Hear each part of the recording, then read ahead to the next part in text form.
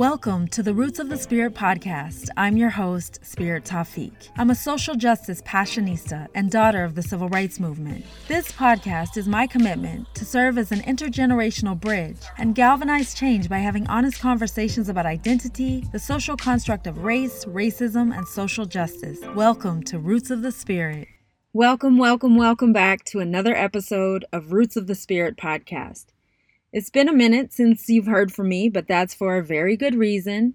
That's the only reason why I would let so much time go by in between podcasts, because this podcast has become my love, my heart, my passion. I am always constantly working to try to bring you another amazing guest and have another amazing conversation to benefit the mission of the podcast, which is to have honest conversations about identity, the social construct race, racism, and social justice. The reason why it's been a minute since you heard from me is because just about a week and a half ago, I returned from my very first international Roots of the Spirit cultural experience, where I led a group trip to Havana, Cuba. This is my second trip to Cuba, but this time was incredibly special. First, because it was my first international Roots of the Spirit cultural experience, but also 4 of the people who signed up to take the trip, who we thoroughly enjoyed together, are very close family friends, some of whom were already acquainted, as well as my awesome brother Isaiah and my queen mother, Minnie Jean. We had an amazing time. We stayed in a privately owned casa and experienced the beauty and vibrancy of the people and the city.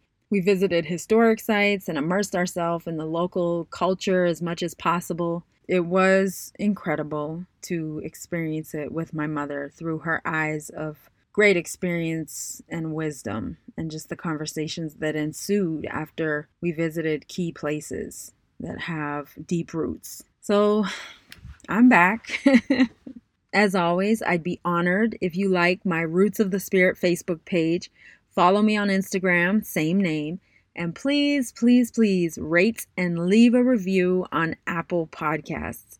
Ratings and reviews make all the difference in the world, and I want to be able to reach as many people as possible, so your support definitely helps. And the more support I get from my incredible listeners, the bigger the community we can grow, which will enable us to do larger events and programs and cultural experiences. Right now, we're rounding the bend on the Roots of the Spirit book club, which we've been reading How to Be an Anti-Racist by Ibram X. Kendi. We meet virtually on a weekly basis, and the discussions have been so incredibly fruitful. Kendi really challenges us to reconsider how we've been framing racism and encourages us to narrow in on it and focus on tangible racist and anti-racist policies, power, and ideas. It's just a hearty book and delves deep into the trenches of racism, white supremacy, and how we can play a role in striving to be anti-racist, because it is definitely a lifelong commitment. So stay tuned, because this was a pilot program and it was incredibly successful in my mind, and I've already had a couple requests to consider reading another book together very soon. So stay tuned on that. All right, well, that's it for updates. And now allow me to introduce you to today's guest. Brad Marsden is from the Gitxagookla Reserve within the Gitxsan Nation in northern British Columbia. He is a life coach, residential school counselor, and facilitator. He graduated from a wellness counselor program in 2008 and has been trained in Safe Talk as well as suicide intervention at the Crisis Center of British Columbia. As Brad describes, he is an intergenerational survivor of the residential school, as he was raised by his grandparents who went there. Although he never attended the school himself, he was raised by the same beliefs, attitudes, and behaviors that his primary caregivers and community had to experience in the residential school. All of his important early childhood development was greatly influenced by their experience in those schools. To quote Brad, "It is my goal to help my people move forward in their lives by helping them and society become more accurately aware of the history of the residential school and the effects that it had and still has on our communities today, and more importantly, our children." End quote. Brad is the founder of his own workshop that he conducts with service providers and educators and so many other different people in Canada and the United States, called Fire Across the Land: Impacts of Residential School and Colonization Workshop. a powerful experiential workshop to help educate non-Native service providers of the collective trauma that has impacted Native people throughout Canada's history. Although Brad will be providing a description of residential schools, I wanted to provide a quick overview. I am reading from a page on University of British Columbia's website to give you a quick overview of residential schools.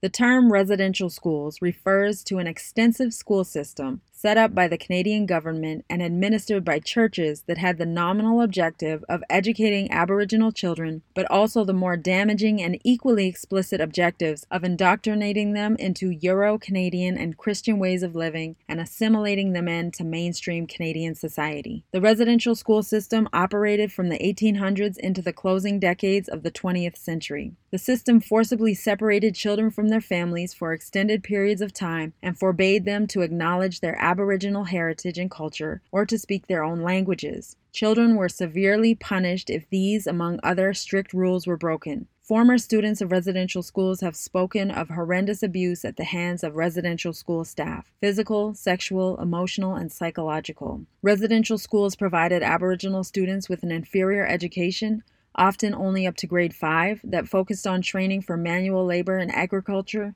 light industries such as woodworking, and domestic work such as laundry and sewing. Residential schools systematically undermined Aboriginal culture across Canada and disrupted families for generations, severing the ties through which Aboriginal culture is taught and sustained, and contributing to a general loss of language and culture. Because they were removed from their families, many students grew up without experiencing a nurturing family life and without the knowledge and skills to raise their own families.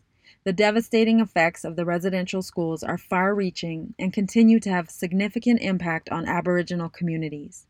Because the government's and the church's intent was to eradicate all aspects of Aboriginal culture in these young people and interrupt its transmission from one generation to the next, the residential school system is commonly considered a form of cultural genocide. From the 1990s onward, the government and the churches involved, Anglican, Presbyterian, United, and Roman Catholic, began to acknowledge their responsibility for an education scheme that was specifically designed to, quote, kill the Indian in the child, end quote. On June 11, 2008, the Canadian government issued a formal apology in Parliament for the damage done by the residential school system. In spite of this and other apologies, however, the effects remain. The content and discussion in this podcast will necessarily engage with the truth about residential schools in Canada and the United States, racism, and experiences of emotional, sexual abuse, and physical trauma. My intention is to provide a platform from which we can engage bravely, empathetically, and thoughtfully with difficult content. It is my pleasure to welcome Brad Marsden to the podcast. Welcome to the Roots of the Spirit podcast. I'm so incredibly excited to have you as a guest on my show. Thank you. As you may know, I created Roots of the Spirit podcast as a platform to spark honest conversations about identity, race, racism, and social justice, to galvanize change and uproot racism through storytelling, education, and the arts. When thinking of podcast guests who are doing work that really speak to these values, you came to mind right away. I'm in complete admiration of the work that you do. I think that it's so necessary, so powerful. The stories are so underknown, undertold. And so this is a really wonderful opportunity to help build an informed historical perspective, because the work that you're doing is rooted in our history and acknowledging that history, and look at the implications, everything that has happened as a result, and be able to speak about it and ultimately do healing work around the experiences that we'll dive into much deeper as we go along. I like to inform our podcast listeners on how I became acquainted with my guests. It was a fabulous day while I was working at the Smithsonian National Museum of the American Indian. And on this occasion, I happened to be at one of our information desks, and you came up to the desk. Naturally, I found out you're from British Columbia, Canada. We engaged in a really, really fruitful conversation. You ultimately, through connections and a fit with the museum's mission, provided such an enriching, groundbreaking workshop that I would love for you to talk about. and we've kept in touch ever since. So do you recall the day that we met at the museum? I do. I was in New York, and the way I approach business is, I wanted to be there, and I just had a drawing towards the National Museum of the American Indian, and I had full intention of going there to provide a workshop, but I needed to get, I needed to get some sort of connection. And then when I bumped into you, we started to had a great conversation. I told you a little bit about what I was doing, and lo and behold, I think about a year later, we did the presentation there. So I remember exactly our meeting. Just to kick off our conversation, I would like to know, where were you born and raised, and tell me anything you want to share about your family roots. Okay, I was born in Prince Rupert. That's along the west coast of British Columbia up in Canada. It's along the west coast. It's about halfway between Alaska and Seattle. I'm from the Gitxsan Nation, and within the Gitxsan Nation, we have 6 different Indian reserves. Down in the United States, they call them Indian reservations. Up in Canada, we call them the Indian reserves. And within my nation, in the Gitxsan Nation, I'm from the Gitsigikla Reserve, but there are also the Gitnyar Reserve, where my dad was from. There's the Gitwangach Indian Reserve, the Kispioks, the Glenval, and the Gitmax Indian Reserve. So that's a little bit of a makeup of my reserve that resided there for the last 10,000 years. 10,000 years is a long time. And, we governed ourselves so efficiently. We had the hereditary chiefs. We had we had our own laws, and, so we've been up there for the last 10,000 years. So that's where I'm from. What was it like growing up there? I was born there. I lived with my mother and my father for the first year of my life. And the reason why I say the first year of my life is because my father passed away at age when I was 1. And so I grew up with them, and I can just imagine, like everything that this young couple had been through. I didn't realize that my father went to residential school. Brad, although at the beginning of the podcast, I gave a broad overview of what a residential school is and the parallel boarding schools in the United States, but can you please explain in your words, what is a residential school? The residential school, to put it in perspective, is what the United States calls the boarding school, right? So as a matter of fact, like the first boarding school in the United States was Carlisle, Pennsylvania. And what the Canadian government done was, they commissioned this one gentleman to go down and observe what they were doing with the Indians down there. And then he came back, and he had his report, and he says, you know what, if we want to get rid of the Indian problem up here, this is what they're doing down there. So that's where the residential school idea came into play. And the residential school, it was designed to assimilate all of the native children, to get rid of our culture, to get rid of our ways, to get rid of our language. So I had no idea that my father went to residential school. And when we talk about residential school, and we talk about historical trauma, for over 150 years in Canada, our families were broken apart. They were mandated by law that every child between the ages of 5 and 16 had to go to the residential school. So can you imagine, the trauma that must have taken place within that 5-minute, 10-minute period where the Indian agent and the RCMP were coming to apprehend the children. I think about that when I do my workshop. I'm just thinking about that 10 minutes, that brief 10 minutes where the child is getting, ripped apart, crying and asking for mom, asking for dad. And, in a sense, that learned helplessness, that learned powerlessness of the father and the mother. Like, they want to save their child, but they can't, because if they interfered, they would go to jail, right? So anyways, I thought about that, and I'm thinking about my father, and he passed away about 7 years after he left the residential school. And now that I'm learning more and more about myself with the work that I do, I can just imagine, like, what was my father's memories that he was trying so hard to run away from, to sort of numb out from, that involved alcohol. And, when I think about it, I'm just like, what, that little boy, because 22 years old, that's a pretty young human being. And that's when he passed away. He got involved in an alcohol-related incident, and unfortunately, for whatever reason, he suffered some internal bleeding, and he did not want to go to the hospital. For whatever reason, Indians don't like to go to the hospital. When some minor injuries could have been prevented and fixed within a short period of time, he chose not to go. And unfortunately, 2 weeks later, he was on his way to work in Terrace, British Columbia, which is about an hour and a half away from Prince Rupert.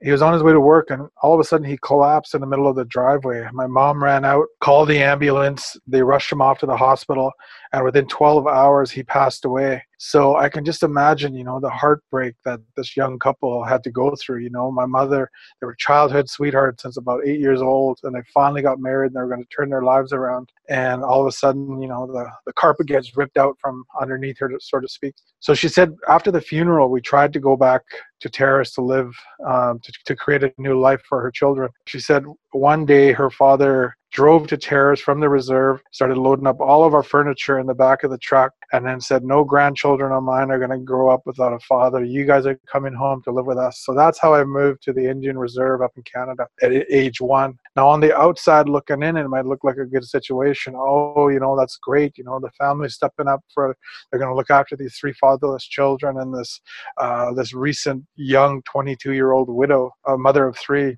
But in my case, because of the residential school, my childhood was not a good childhood, because of what happened to those children in those residential schools. Unfortunately, those behaviors followed them home back to the Indian Reserve long after they left the residential school for good. And, there was a lot of bullying, there was a lot of shaming, all of the abuses we heard about in residential schools. Unfortunately, they were remodeled back in our communities. So needless to say, my childhood was not a good childhood. And I used to wonder, why isn't anybody sticking up for me? Why isn't my grandfather saying anything? Why isn't my grandmother saying anything? And by that time, my mom had left. She went to go move on and get on with her life and try to pick herself back up. And so she left us with the grandparents. And I used to wonder, why isn't anybody sticking up for us? And it wasn't until I started to hear about the residential school for the very first time at age 23. Isn't that crazy? Unbelievable to think that all of this trauma that was existent in this community for the last 100+ years, and nobody ever talked about it. I listened to an interview with you online, and when you were speaking about your experience as a young person, you described the fact that you felt something deeply, so that you felt like something happened, as you described, on these lands in your home, but you didn't really know. Right. As you just described, it wasn't until you were in your 20s that you learned about residential schools. Right. Yeah. No, like I was mentioning, I never ever heard about the residential school until I'm 23. I grew up in an environment that had been traumatized collectively for the last 100 years, and no one ever spoke of it, And then when I think about it, I saw all of the behaviors. I saw all the coping mechanisms, the alcohol to repress the feelings, get rid of their memories. I saw all of those behaviors, but no one ever told me about it. You could sense something was in the air, but you just couldn't put a finger on it. You couldn't name it. Can you recall learning about it for the first time? Yes, and I was just like, I was surprised. I was just like, what? And I was like, when did this happen? Because automatically, you think about your grandparents, right? You love your grandmother, you love your grandfather, and then to think that somebody hurt them when they were young, right? And so naturally, all of these emotions came storming up to the surface, and I was just like, of course, I got angry about it. And when I would talk about it, when I would try to tell people about it, because it involved the church, right? It involved the nuns, the priests, the janitors, the supervisors, all of the night watchmen, all of them, because it involved them. I said, this is what the church did to our people. This is what happened to our people. And then I would always get the same response. Well, they wouldn't do that. That's the church. They wouldn't do that. And what we've known now is that, Prime Minister Harper, he apologized. We're sorry for the physical abuse, the emotional abuse, the sexual abuse. It was estimated that 3 out of every 4 children were sexually abused in those schools. So you can just imagine the trauma that was existent in that community, that Indian Reserve, for the last 100 years. How does a community continue to walk with all of that unexpressed, unacknowledged trauma? Who actually told you about residential schools, or where did you learn about it? I can't even remember. It wasn't until 1988 that the charges were first brought towards the government and the church. In 1988, that was the first time anybody ever brought charges towards them and brought them to court about it. So you can just imagine that's over 100 years of this process, and finally somebody brings it out. And so I can't remember who told me or where I heard it from, but I remember being so emotional about it. And when we think about it, like this was legislated stuff.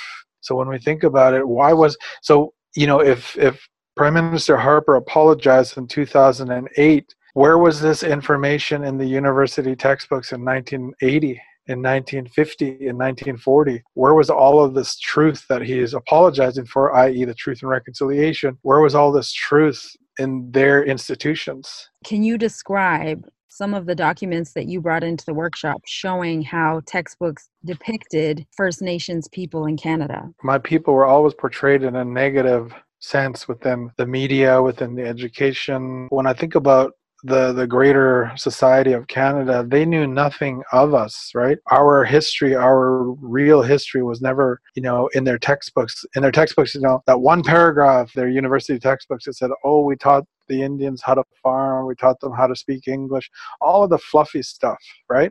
But where was all of this trauma that was experienced by our people on this land in Canada? Where, and when I look about how we were depicted in the media, we're always, everybody's heard of Oka, the Oka crisis in the 90s, where the Mohawks, they were protesting, and they had to bring in the Canadian Army to settle the situation.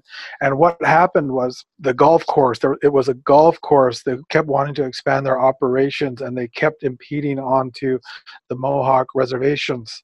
And the Mohawks, they were getting tired of it. They're like, you know what, the government's not going to help us. The police aren't going to help us. They just kept expanding their operations. And eventually they wanted, the golf course wanted to start digging up the cemetery. So they wanted to start digging up their ancestors. And that's when the Mohawks, they said, no, this isn't going to happen. We got to do something. So they started protesting. They started, blockading and stuff like that. And, I remember that on the news vividly as a young person. Yeah, and the media, they would never tell you the real history of why they were why the Mohawks were protesting. What they were is like, oh, the Mohawks are protesting, they're blockading the bridge, our citizens can't get home to their children to feed their children for dinner. It's just a nuisance, blah blah blah blah.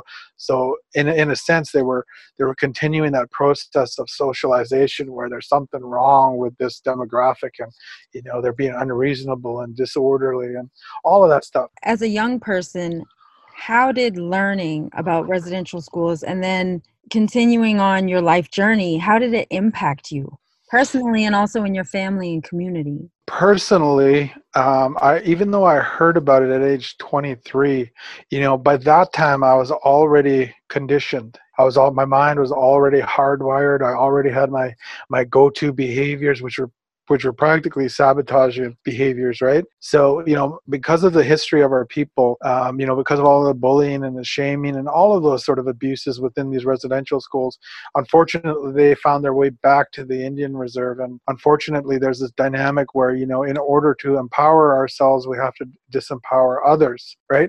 And I was the product of that disempowering. And so needless to say, my self-esteem was shot at age 7. Like my self-esteem was gone. And I didn't intellectually have this conversation with myself. I just sort of felt it, right? And so needless to say, as soon as age 13, as soon as I rebelled, I was like, okay, the older kids would, they're like, hey Brad, you want to have a drink? And I'm just like, sure. I just wanted to fit in, right? I want to feel good about myself. So naturally, I said, sure, I will. And then next thing I'm not saying I was a heavy drinker, but I used that as my coping mechanism because I felt not so great about myself.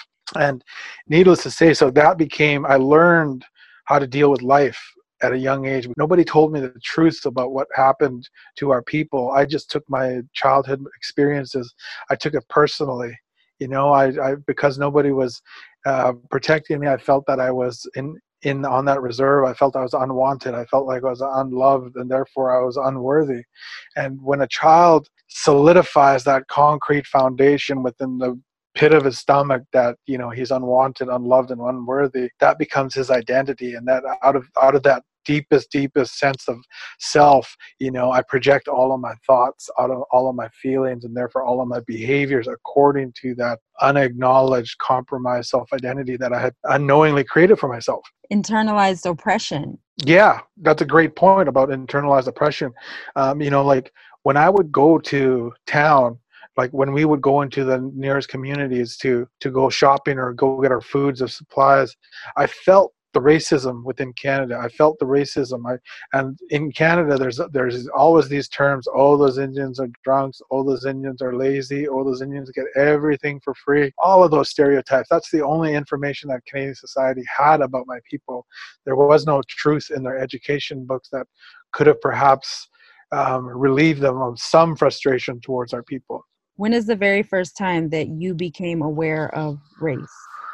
Wow. I would have to say probably around 7 or 8. And the reason why I say that is because you can feel energy, right? And you could feel the resentment and the frustration that the others have of you, right? So that's when I started to feel that things were different. I was always hear all of these stereotypes that, they're drunks, they're lazy, they get everything for free. And then when I would go home back to my community, on welfare day, I would see all of the evidence. As soon as we got our money from our welfare from the government, that one day out of the month, I would see, soon to follow would be the drinking.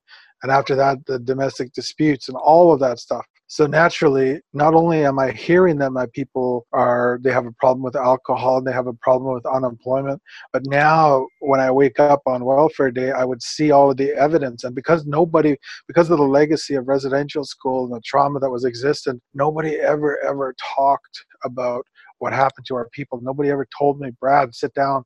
I want to tell you something. You know why you're seeing what you're seeing? Because over 150 years, the government has forced us to go to these residential schools, and it has traumatized and it has broken these little children's spirit.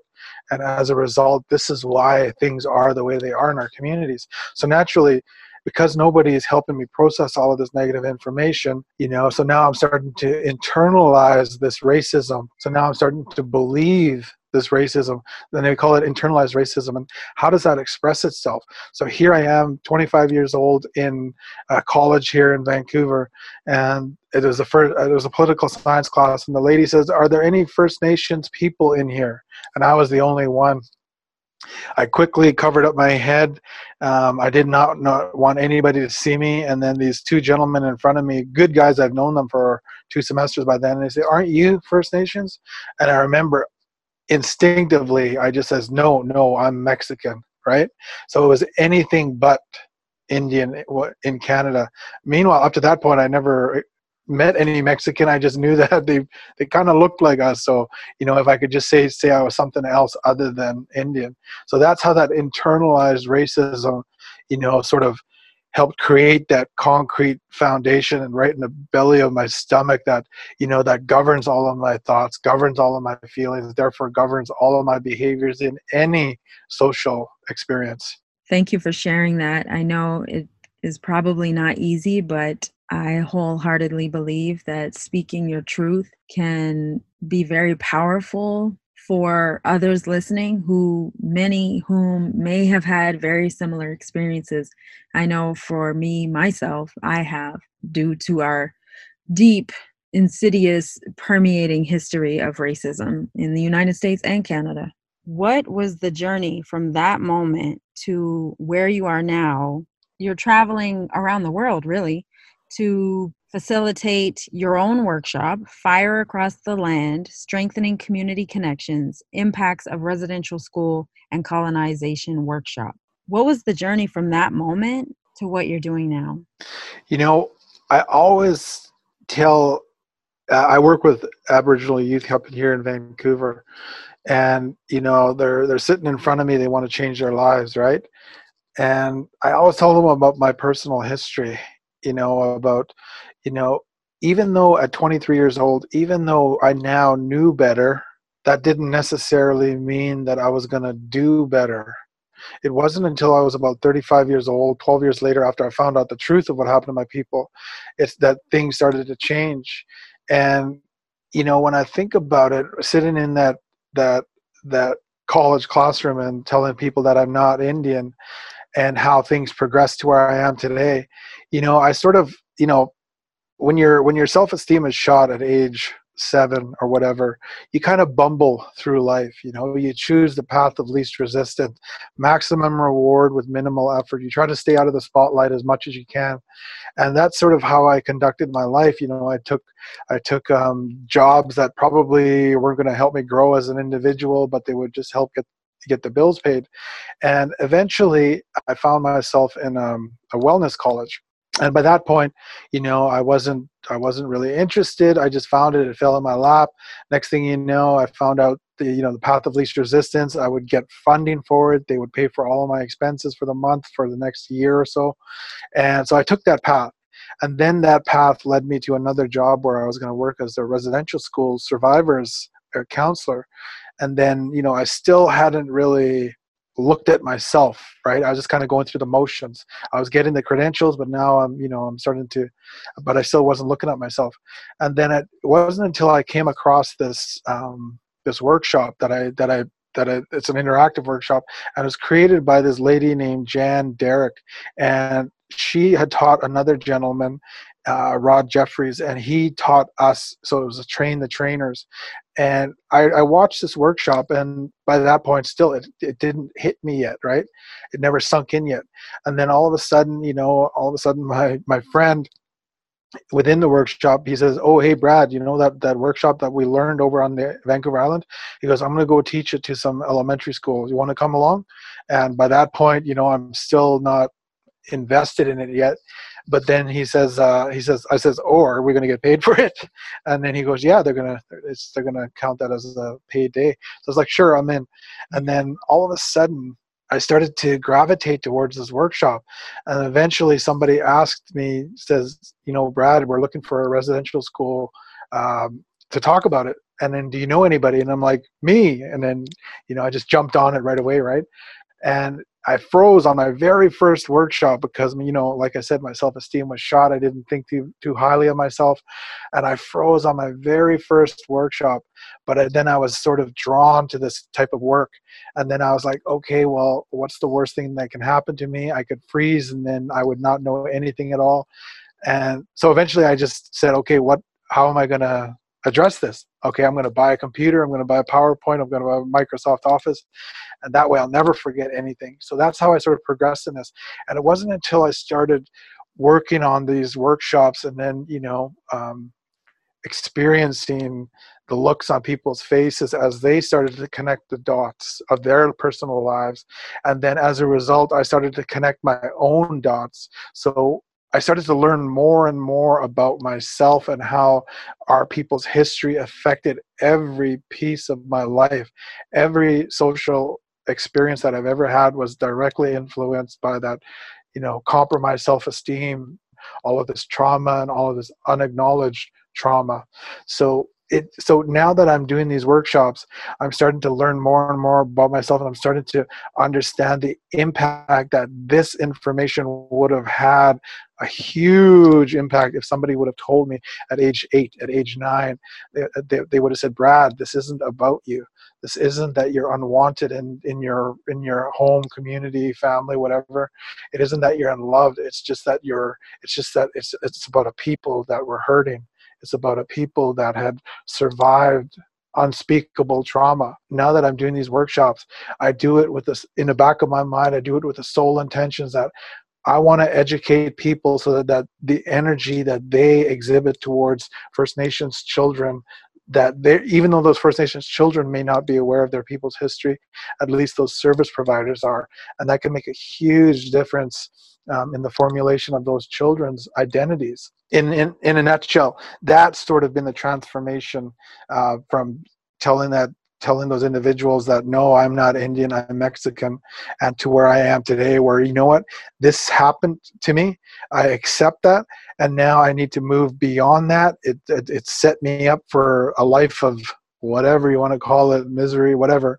But now I know the truth, and the truth is that, my people have been fighting for the last 2, 3, 400 years. So that says something about my people's strength, that resilience about my people. So that's where I'm coming from now, is that I'm so proud to be First Nations, because this is who we are. And I want to tell our children this is who we are. So, despite what society may try to project onto those little children's minds, what I always say in my workshop is, my mind as a little boy, my mind was pummeled by the negative information about what it meant to be Indian.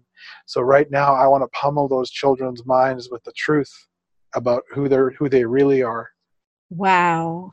As I've described to you before, I feel a really deep connection and kinship to your story, although we have completely different life journeys. But just in terms of me discovering my mother's side of the family's history, dealing with oppression and segregation as Black people in the United States, and how I was liberated, it was definitely a struggle, as you described. There was a long-standing struggle within myself, but finding out that story really liberated me, and I had to do a lot of hard work, and I'm still working on it.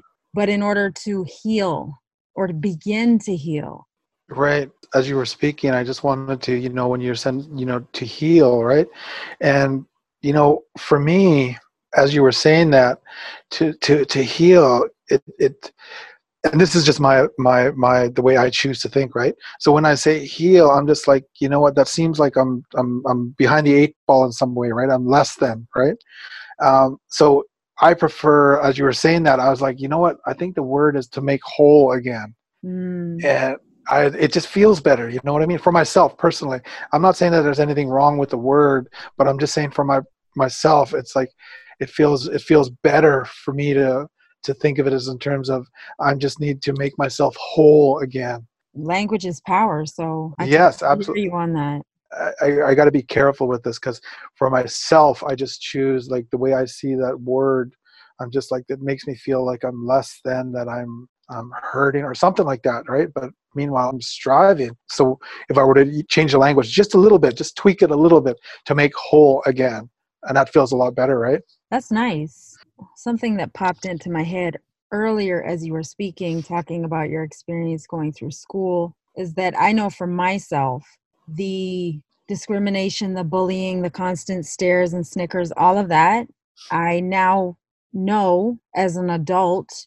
I even knew, as I was getting older, like in my 20s, that I lost out on some learning, some crucial learning, because my mind was in survival mode.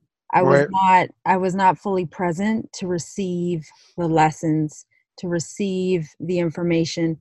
And I truly, wholeheartedly believe that I was robbed of some of my educational experience because of racism and discrimination. Yeah, you make a good point about when you're in survival mode emotionally and mentally, and sometimes physically, the information that you take in is always compromised. And, like, when we think about it, as a result, you still have to be accountable for what you take in. So now, they're called tests, right? And Right. then perhaps you don't do so well on the test because you're not fully present, because you're in survival mode emotionally and mentally, and you're watching out you're gauging the environment in terms of moods and emotions, and so you missed out on important information. So it's interesting when you mention that. It's just like, okay, well, that sort of survival mechanism is actually causing me to perform less on my tests. And then, and that 3 out of 10 or 5 out of 10 or 7 out of 10, they actually start to compound on one another. Now I'm starting to get the results, right? I'm starting to get bad results on my tests. So Mhm. now now I have evidence of what I'm hearing, that, society says that I'm less than. Well, now my results are showing it. So unconsciously, it's kind of solidifying that already compromised foundation that I've created for myself. And I'm not even aware of it, right? That dynamic, those invisible forces that create who you are, and you're not even aware of it. Absolutely. In addition to workshops in Canada and the United States with municipal, state, federal organizations, what is something that you do for yourself to come back to being whole as you describe it? What I do is, like, I have, certain Obviously I'm involved in my culture, but what I usually do in the morning is I like to meditate, whether that's meditating by keeping quiet but my preference is meditating while looking into a candle. I just love to look into a candle and sort of think about life, right? And think about my connection to everything and how one little ripple has an effect on the whole pond, right? And so that's how I bring myself back as I try my best to take care of all of those four quadrants of my life, my emotional, mental, spiritual, and physical. I try my best. But in terms of, to go back to one other question you said about, and I don't think I even addressed it or answered it, but you were talking about some of the service providers. And in my workshop, I've been doing some with the Law Society here in British Columbia. And what happens is, before the new lawyers take their bar exam, they have to take this thing called the PLTC. And I just found out that we've probably done about 700 new lawyers or law students. And I'm just excited to see the impact that will have in the next 10 or 15 years. Or, you know what I mean? I can't even imagine, because being a lawyer, being any type of public servant, having a solid, truthful understanding of the truth of our history, our interconnected history, is paramount.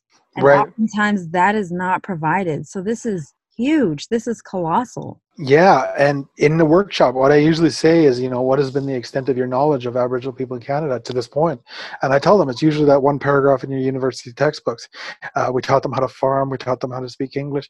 There's one gentleman at the break. He comes up to me, and he's a prominent individual within one of these institutions. I'm not going to get into which or what, this or that, but he's a prominent individual within a prominent institution. And he comes up to me at the break, and he goes, "You know what, Brad? I'm a little embarrassed that I kind of." This is all that I knew. And, so when I think about that, we have the prominent institution making decisions about a demographic that they don't fully understand.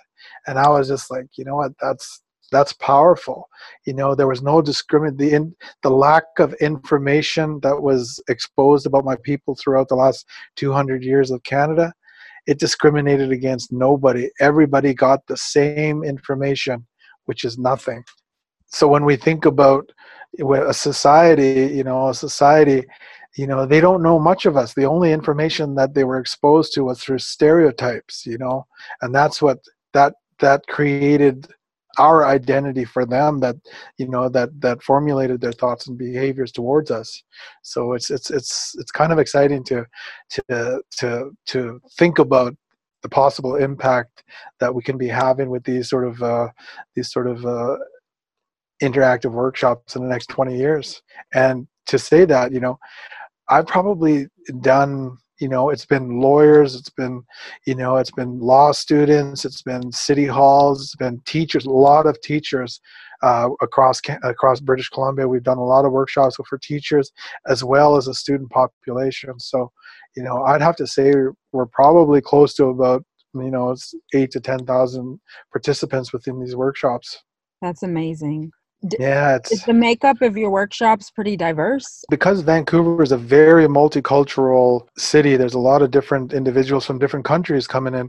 And what I've noticed was, when I do the workshop, especially with the city of Vancouver, a lot of individuals come up to me and they say, you know what, this is exactly what happened to us in my country. This is what they did to us.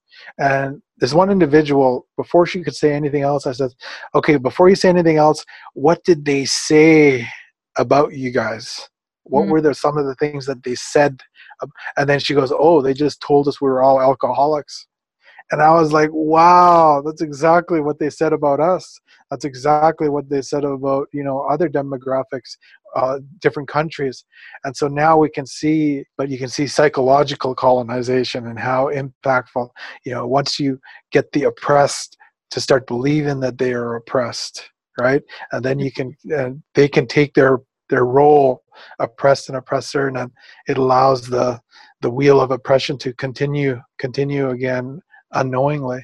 I also am a workshop coordinator. I teach the civil rights movement and draw a bridge from the past to the present and anti-racism training. And there are some times where I get emotional. Of course, I have to keep it at bay because I'm professional. But I'm wondering, have you experienced those moments?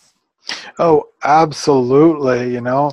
Especially in the beginning, like I mentioned, and as I was doing these workshops, I was learning a lot about myself, and unexpectedly, of course.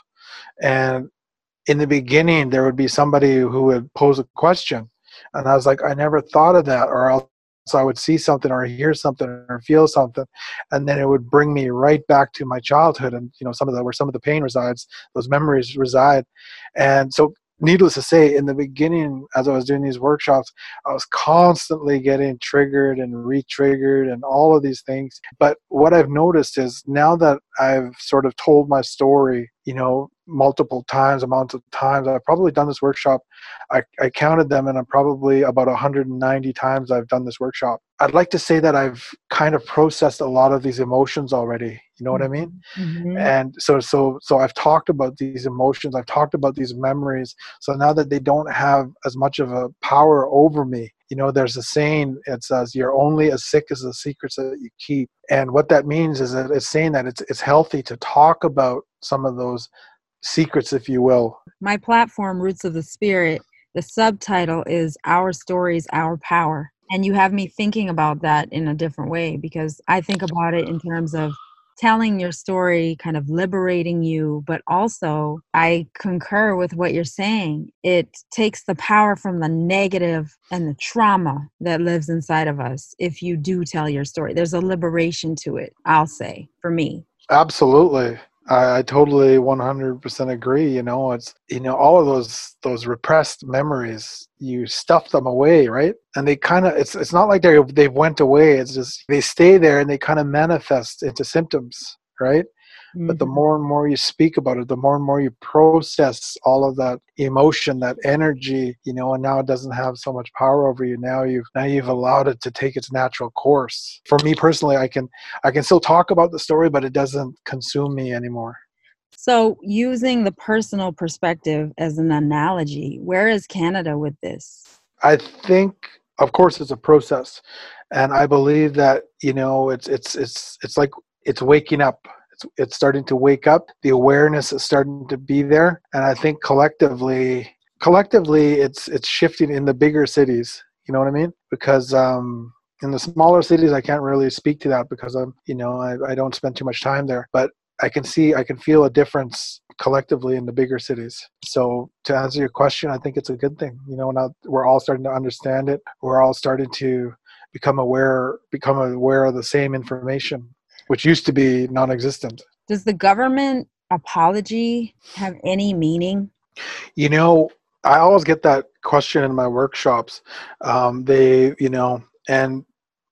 question of sincerity always comes up. I always say that, you know what? I believe it wasn't a sincere apology. But anyways, that's just my opinion. But I'm curious. I need to hear more. I believe that that action that he took with the apology. Are you referring to Prime Minister Stephen Harper? Yes. So the apology came in 2008. And so as a result, was the Truth and Reconciliation Commission commissioned? Is that how it unfolded? Yes. Now that's how it got the ball rolling, right? Even though he may or may not have been sincere, right?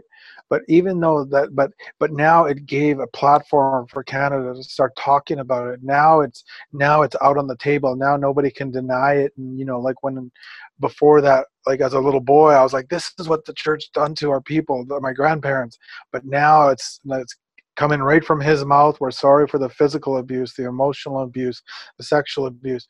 And in Vancouver, the individuals, the mayor of Vancouver, they dubbed themselves the City of Reconciliation. And when I say that with pride, because they really have stood behind their initiative, their directive. Because up to this point, in the city of Vancouver alone, in my particular workshop, we've probably trained, I would have to say, about 1,700 city employees, whether they're janitors, lifeguards, or whether they're city managers, city planners, city commissioners, just all levels of employees they now have a better understanding of what happened to my people. So, to answer your question, was it good? Was it a good thing when he apologized? And even though I believe that maybe sincerity was an issue, but it allowed individuals to start talking about it.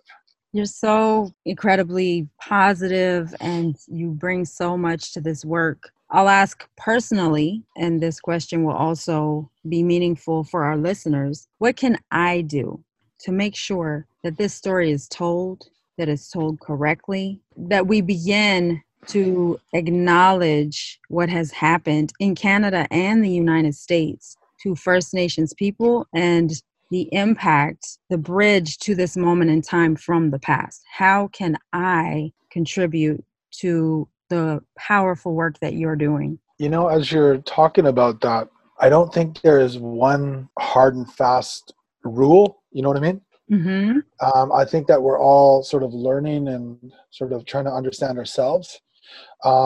But from my heart, I honestly believe that just becoming more and more aware, like having the drive and the want to become educated as to other people's experiences, I think that would be the first step, is to really find within yourself, the want to find out other people's experiences.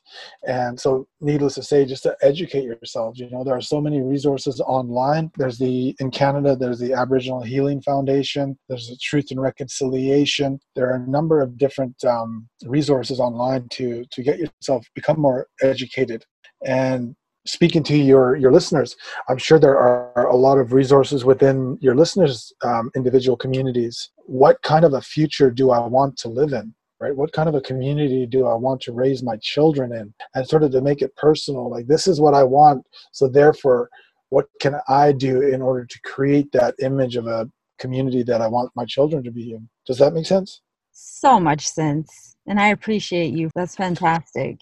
I worked at the Smithsonian National Museum of the American Indian for 3 years, and I was astounded I wasn't astounded at how miseducated I was about First Nations in Canada and the United States. And I feel like, to echo what you're saying, in addition to learning, it's also, I would charge people to unlearning. I think that is a topic that needs to be at the forefront. And the reason why I say that is my mind is conditioned for the last, let's just say, 40 plus years. So it's conditioned to think as soon as I see a black cloud, I instinctively go get my umbrella. So in order for me to effectively start to change my conditioning, I got to look at they call it implicit bias, right?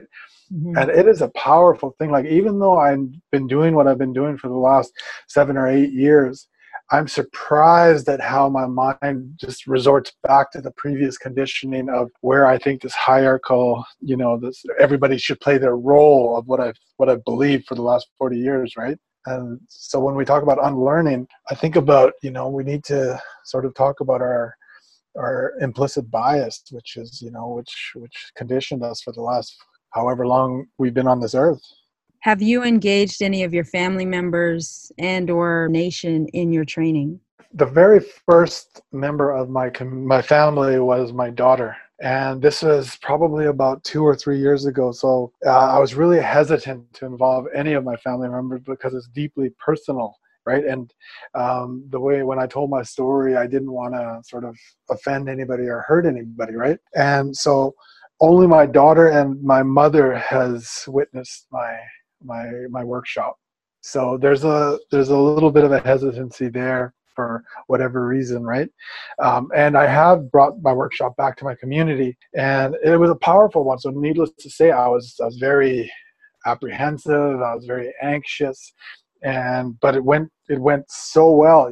Like, I understood that I owe a lot to my community, and I also understood that my community was hurting, and so it was necessary to sort of bring light of my experience growing up in that community.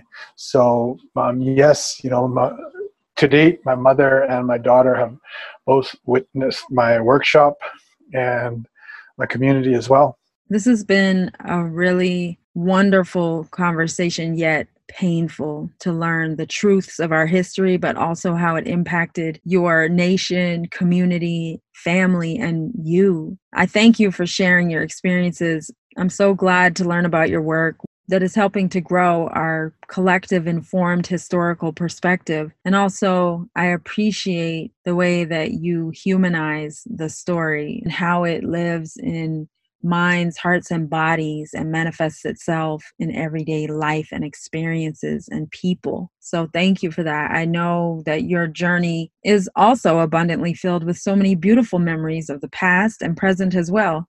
So on that note, as we near the conclusion of our conversation, can you describe to me one of your most vivid, fond memories of growing up in your nation? Fondest memories was playing street hockey underneath the street light till all hours of the day. That's what we used to do. In the snow, we used to shovel it, and we just play hockey underneath for all day, every day. Those are one of the most vivid and happiest memories that I've had in my childhood.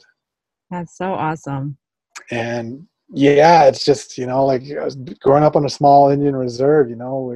Us teenagers and young people, we used to just play and hang out and just talk, and there's nothing like humor. I just love our Indian humor. I need our Indian humor, and when I get together with other individuals from other reserves, everyone understands there's just nothing like Indian humor, and those are some of my best memories, is the Indian humor and hockey. That's so awesome. Brad, what are the roots of your spirit? What are the roots of my spirit? The roots of my spirit, unfortunately, the last 500 years has been demoralizing, needless to say. But the 10,000-year roots of my spirit were very, very highly structured and very, very highly connected to everything around us. Western science is starting to catch up and saying that everything is energy. Well, our people kind of knew that a long, long time ago. We knew that we were connected. That's why we respected the animals. We respected, the land. We respected each other, And so when I say, what are the roots of my spirit? The roots of my spirit: highly disciplined, highly respectful, highly cooperative. And unfortunately, the last 500 years of my experience, my people's spirit has been, unfortunately, recovering. But as we can see, the spirit of our nation, of our people, is starting to wake up. When we talk about spirit, that spirit's been around for 10,000 years. I'm only a part of that. My human vessel is only a part of that 10,000 years. Eventually, I'll be gone in the next 60 years. And that doesn't mean, I got to pass it on to my children.